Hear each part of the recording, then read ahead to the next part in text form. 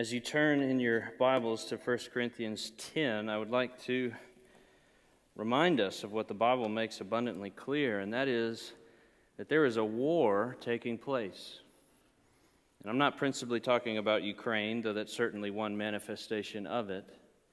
There's a deeper, more primal war happening, a war of cosmic proportions, a war of something for something more valuable than land or money or riches or honor. It's the war for the immortal souls of men and women. And this war is vicious. It has casualties.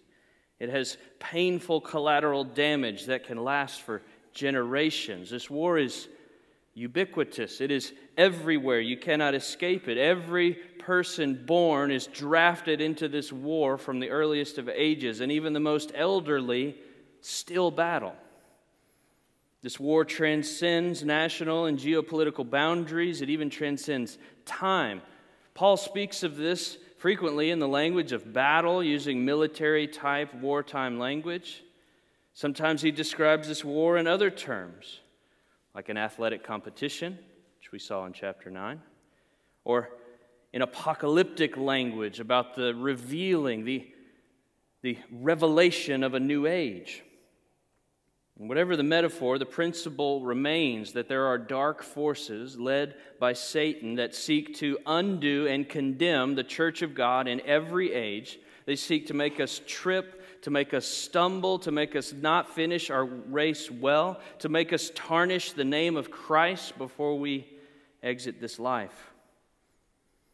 And when you add to that the remaining sinfulness present in our hearts, we find ourselves in a very dangerous position.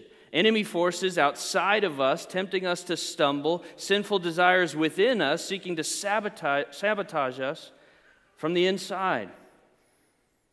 The dangers are real.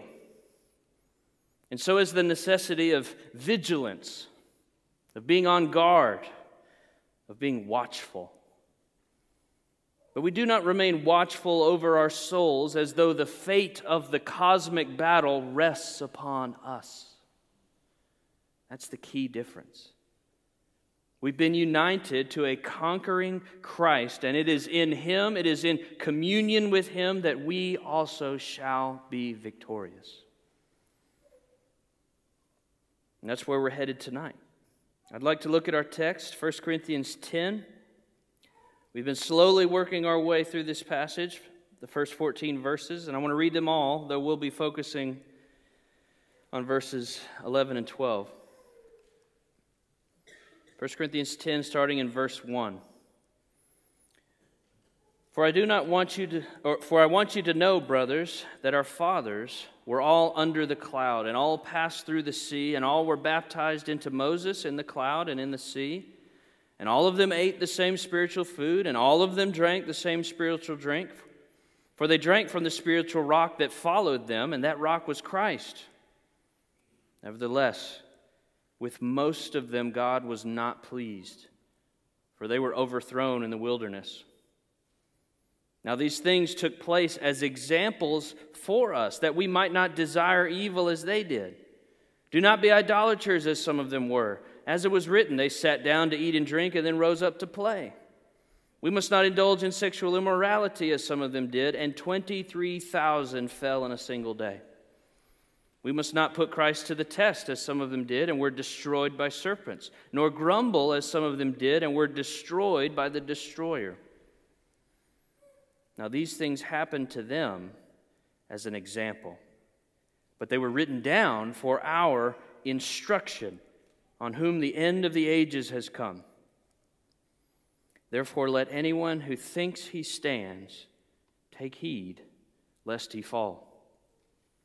No temptation has overcome you that is not common to man. God is faithful, and He will not let you be tempted beyond your ability, but with the temptation He will also provide a way of escape, that you may be able to endure it. Therefore, my beloved, flee from idolatry. This is God's word for us. Let's pray. Father in heaven, we come to you needy, Some of us are proud.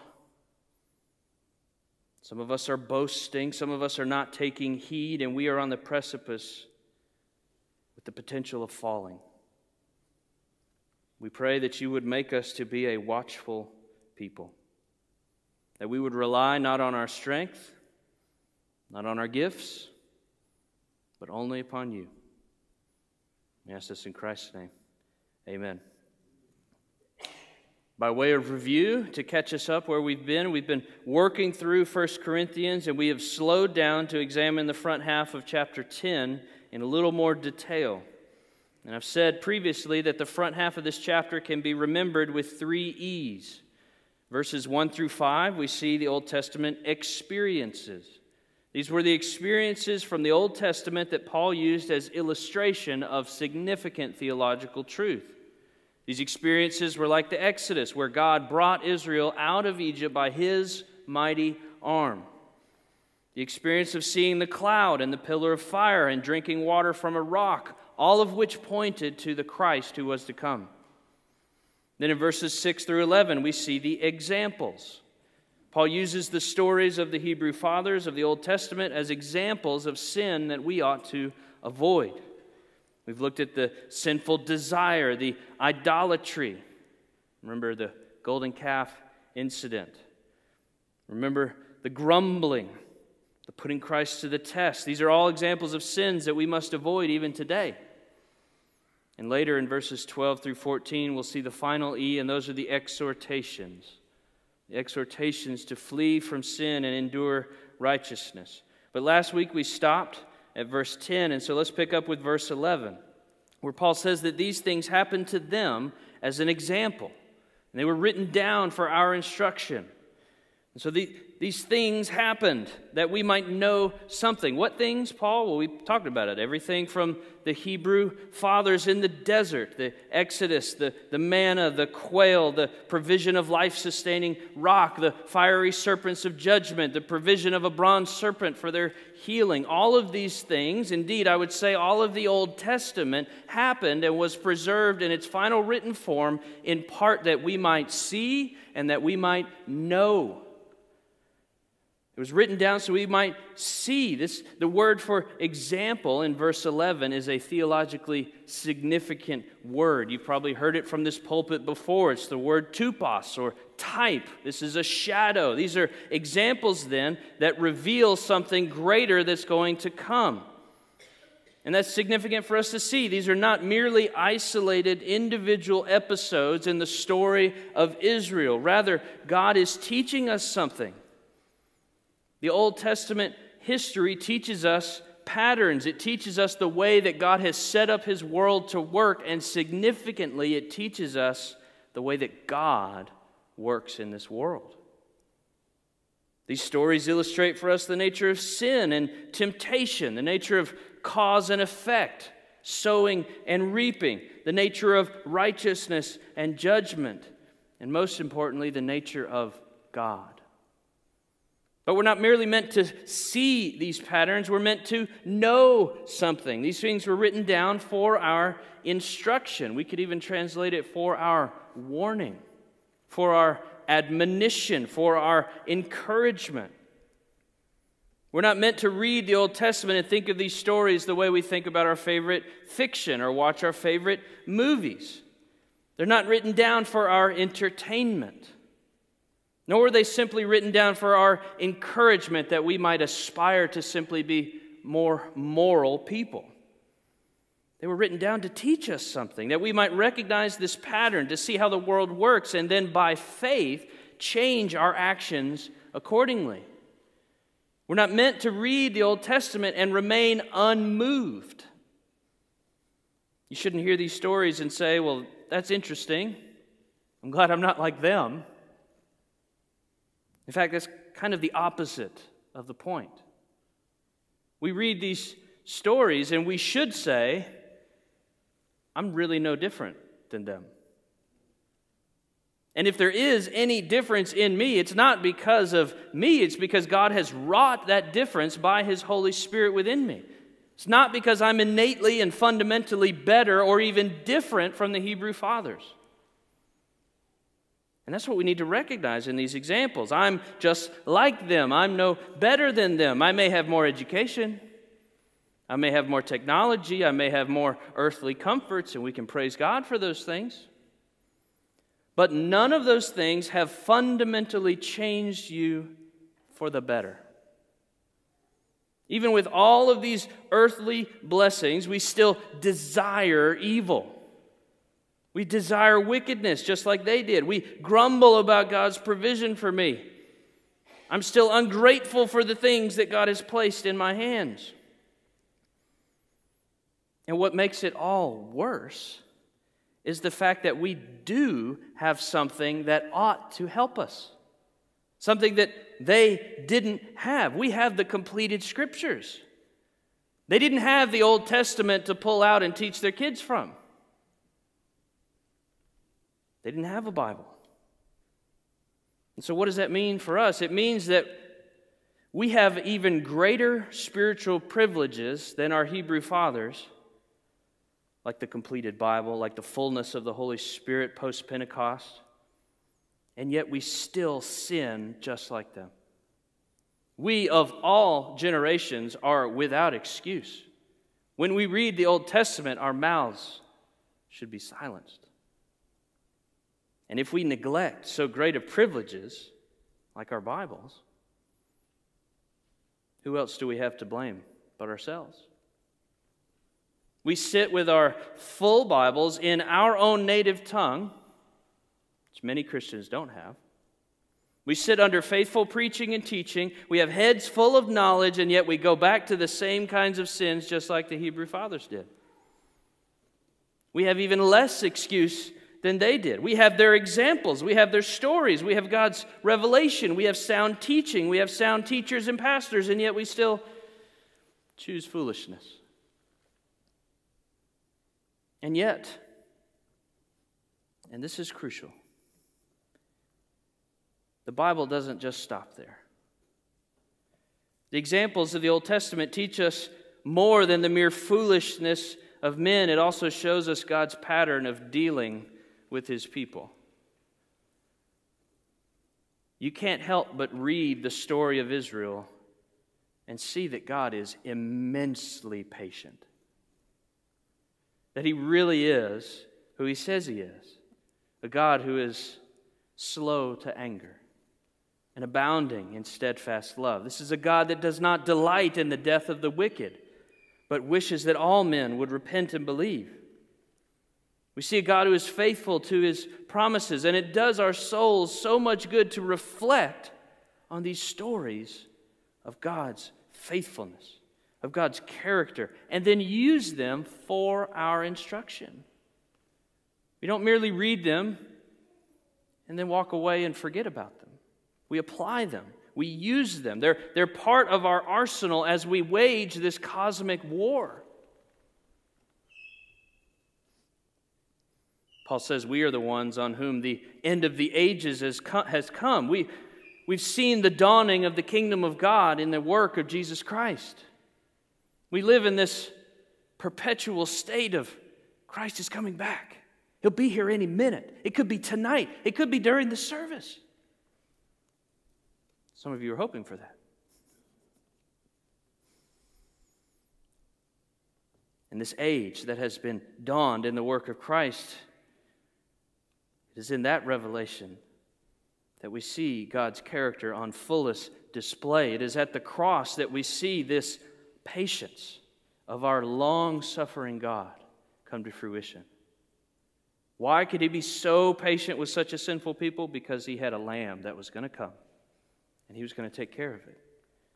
It's on the cross of Calvary that we see the depth of divine love. It's at Golgotha that we hear of the power of Christ's mercy. And it's in the empty tomb that we find the greatest token of divine affection. These things were written down for your instruction, so let your mind linger upon them. Let your heart be moved by remembering how God has worked in the history of Israel, how God has worked on the cross so that you might be forgiven. Even though we so often choose foolishness, God chose you anyway. Christ was given the rod and treated like a fool so that we might be forgiven of all of our foolishness. Christ was forsaken that we might be embraced. Christ was put in the grave so that we might not be trapped by it. And all of this demonstrates, it teaches us, it instructs us to see the depth of the love of Christ for His bride, the church.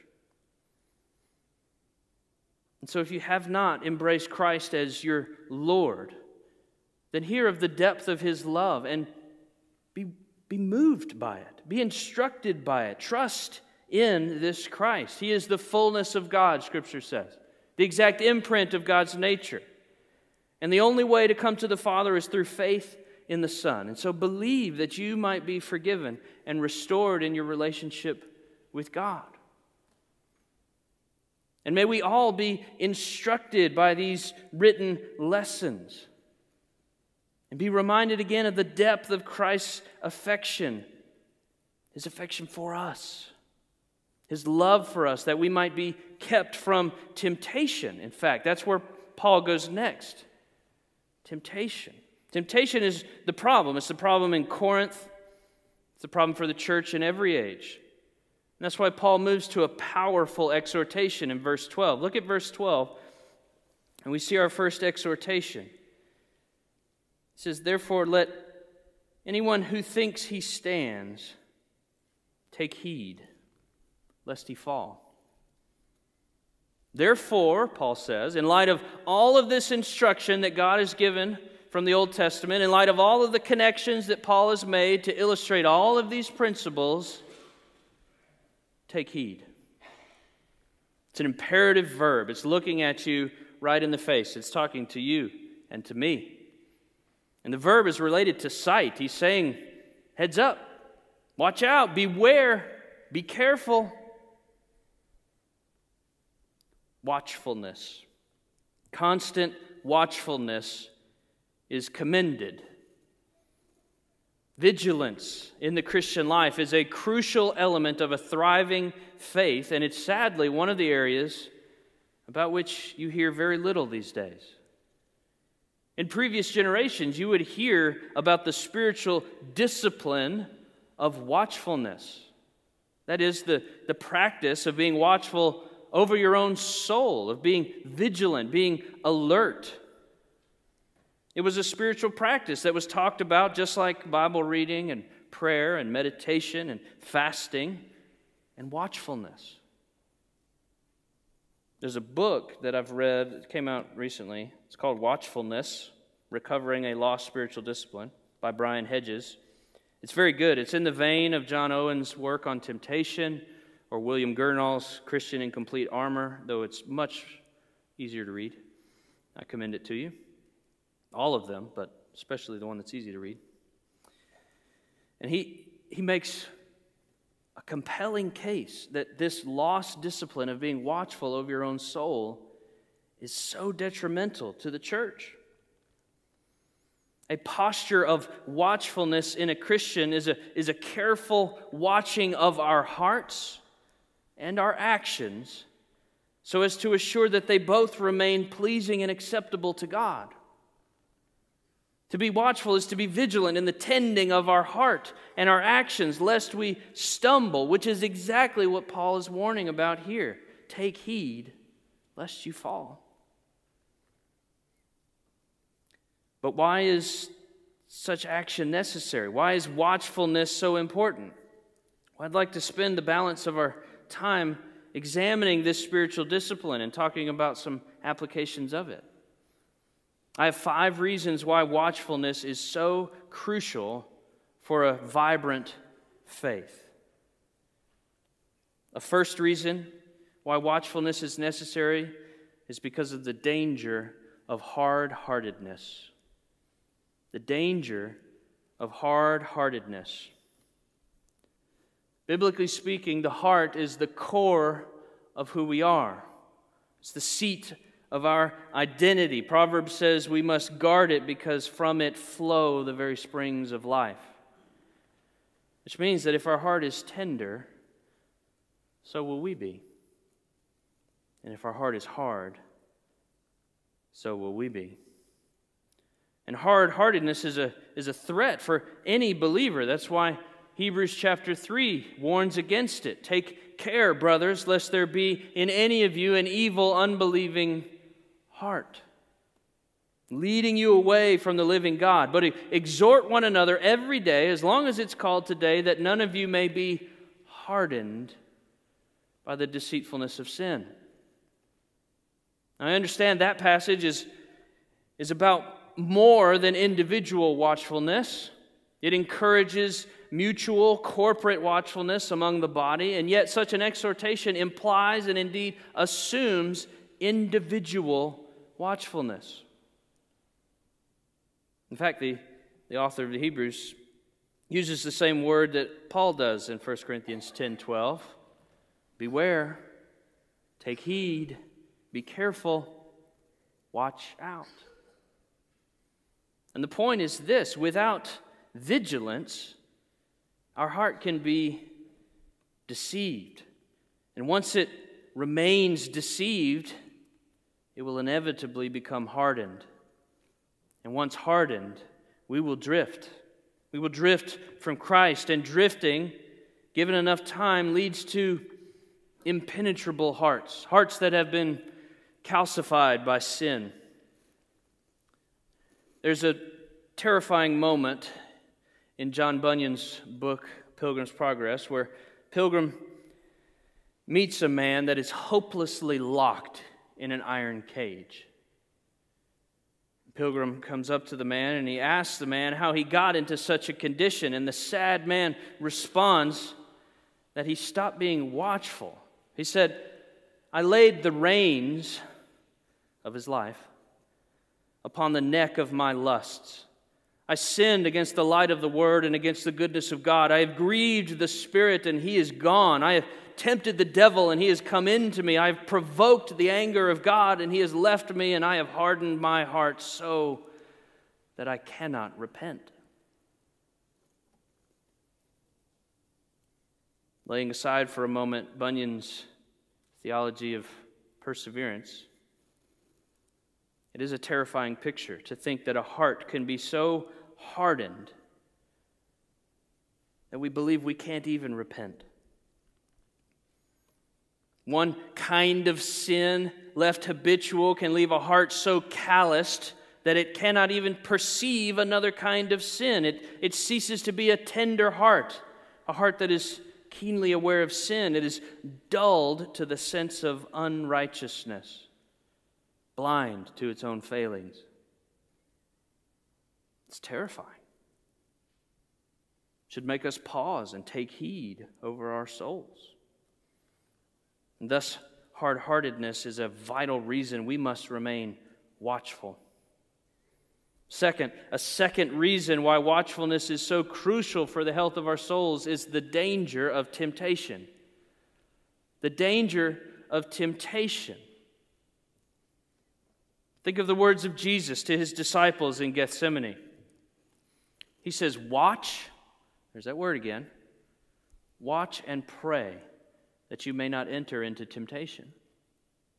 Watch and pray that you may not enter into temptation. Watchfulness is necessary. There must be someone up on the ramparts looking out from the soul. And such a disposition of watchfulness assumes several things. It assumes a very clear sense of the danger of sin. A soul that is watchful knows that every single sin costs. Every sin is costly. There are no free sins. And isn't it true that we will so often play with sin because we forget how costly it is?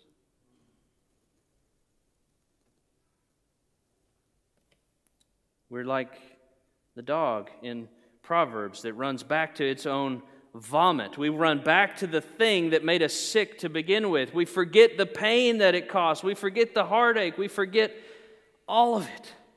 And we run back to the arms of the very sin that made us sick to begin with. because we forget the clear danger. But we don't nearly need to remember the costliness of it. We need to remember our own helplessness. Our own helplessness. We do not innately have the power to rebuff all temptation. Why do I say that? Well, it's one of the reasons why Christ taught us to pray in the Lord's Prayer that God would keep us from temptation. If we didn't need God's help avoiding temptation, why would He have us pray for it? We need deliverance from it. And so a healthy dose of humility, producing within us a keen awareness of our own helplessness, is vital. But don't stop there. We need to remember that God is not helpless. God is both gracious and compassionate. He is eager and willing to help. We have to remember both our helplessness and God's willingness to help. And both of those things help us remain watchful in the midst of temptation. So thus far, we need to remain watchful because of the danger of hard-heartedness and the danger of temptation. A third reason why watchfulness is necessary for a thriving faith is the danger of our adversary. The danger of our adversary. Many believers, especially in the States, underestimate the danger of the devil. He's kind of this apparition floating around in their minds who just shows up maybe on Halloween night and then goes away.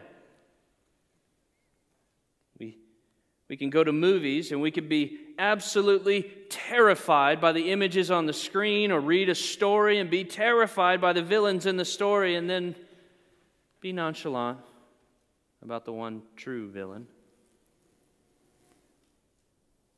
It's the opposite of the disposition that is exhorted in the New Testament. Peter says this, be sober-minded, be watchful. There's that word again. Be watchful, for your adversary, the devil, prowls around like a roaring lion seeking someone to devour. We have a powerful, restless enemy whose single objective is to plant a victory flag in the soil of your vanquished faith. He wants to devour you, to consume you, to destroy you. Paul says in his second letter to the Corinthians, an interesting statement. Speaking of Satan, he says, we are not ignorant of his devices. That is, we're not unaware of how Satan operates, of his tactics. And the question for us is this, are you? Are you ignorant? Or are you aware of Satan's methods, his subtlety, his cunning, his insinuations?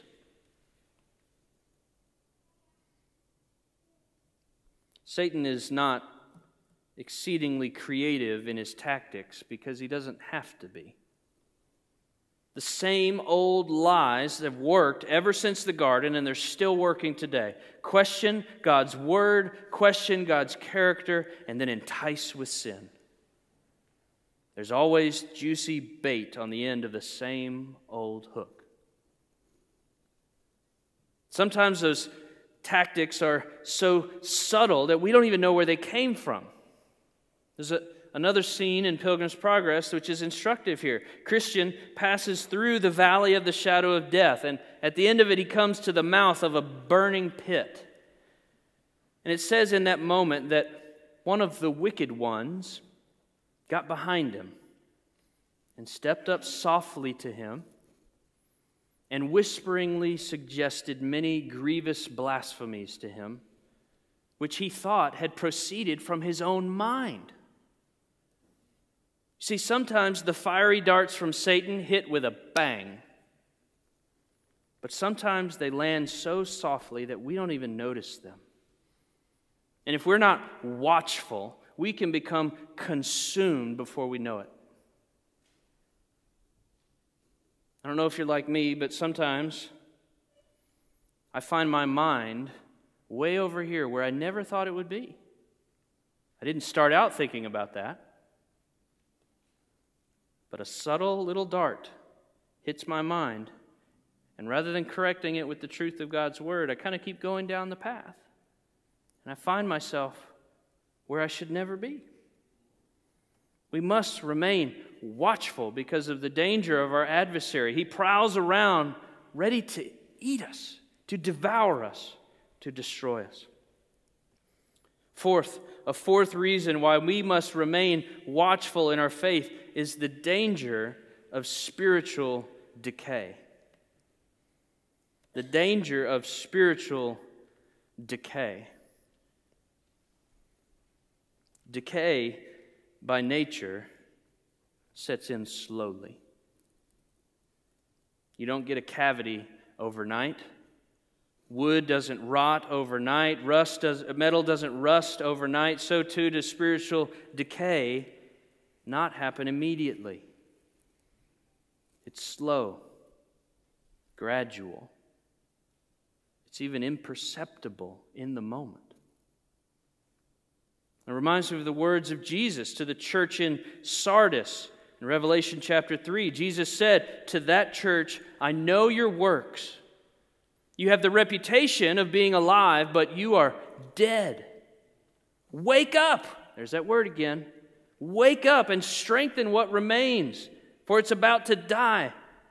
For I have not found your works complete in the sight of God. Remember then what you have received and heard. Keep it and repent. If you will not wake up, I will come like a thief, and you will not know at what hour I will come against you. Their condition was clear to Jesus. They had a sparkling reputation of vitality, of being alive, of being vigorous.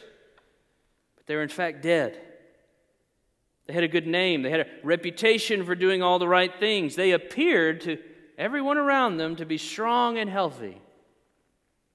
But inside they were dead.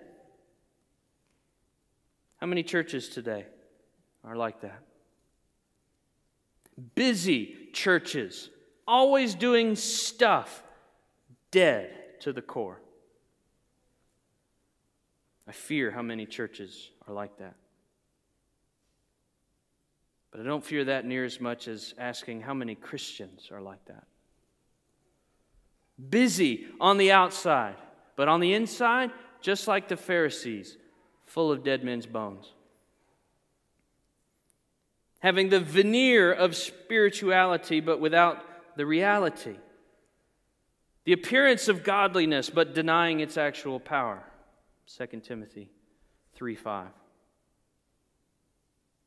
But we also see in that passage in Revelation 3 the antidote to their spiritual malaise. It's a series of imperatives. Be watchful.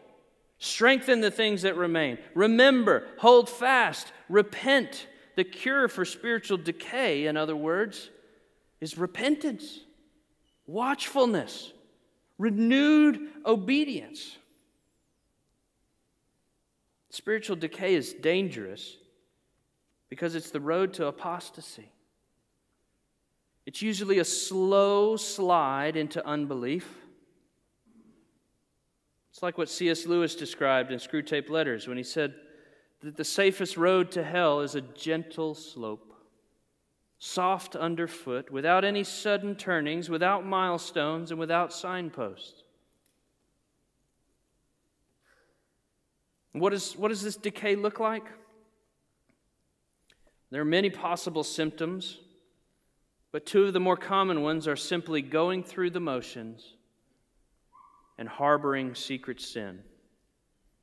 Going through the motions and harboring secret sins. Going through the motions is simply outward obedience without heart-level engagement.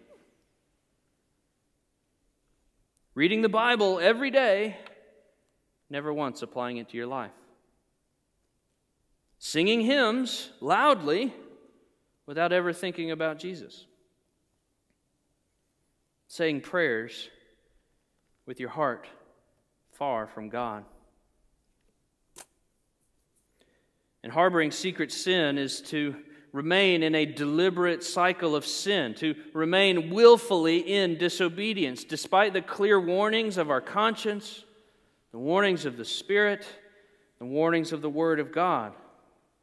And doing all of that while acting like everything is fine and I am righteous. These are bad fruits, and many others must be avoided. And to aid in the prevention of such miserable conditions, we must remain watchful. The cure for such a condition is repentance and faith in Jesus Christ, but we should all strive to prevent the occasion for such repentance to be necessary. I know Jesus forgives, but I don't want to go down the road of sin trusting on that forgiveness. I want to stay on the path of righteousness so that I don't have to repent. And that leads us to a fifth and final reason that we should remain watchful, and that is the sweetness of Jesus. The sweetness of Jesus. The previous reasons were more negative. This one comes from the other direction. We must remain watchful to prevent succumbing to all the dangers around us, but we also need to be watchful lest we lose something precious to us. We must remain watchful lest we sacrifice the sweet fellowship we have with Jesus.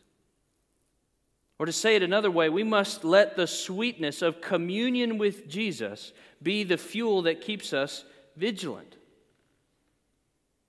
Our hearts are hungry and restless in this fallen world. They are voids that are seeking to be filled. And if we don't fill them with communion with God, then our hearts will hunt for satisfaction in other worldly things. There's nothing that produces a consistency, a vibrancy, a steadiness in the Christian's life than a believer who constantly fills his heart with the sweetness of Christ.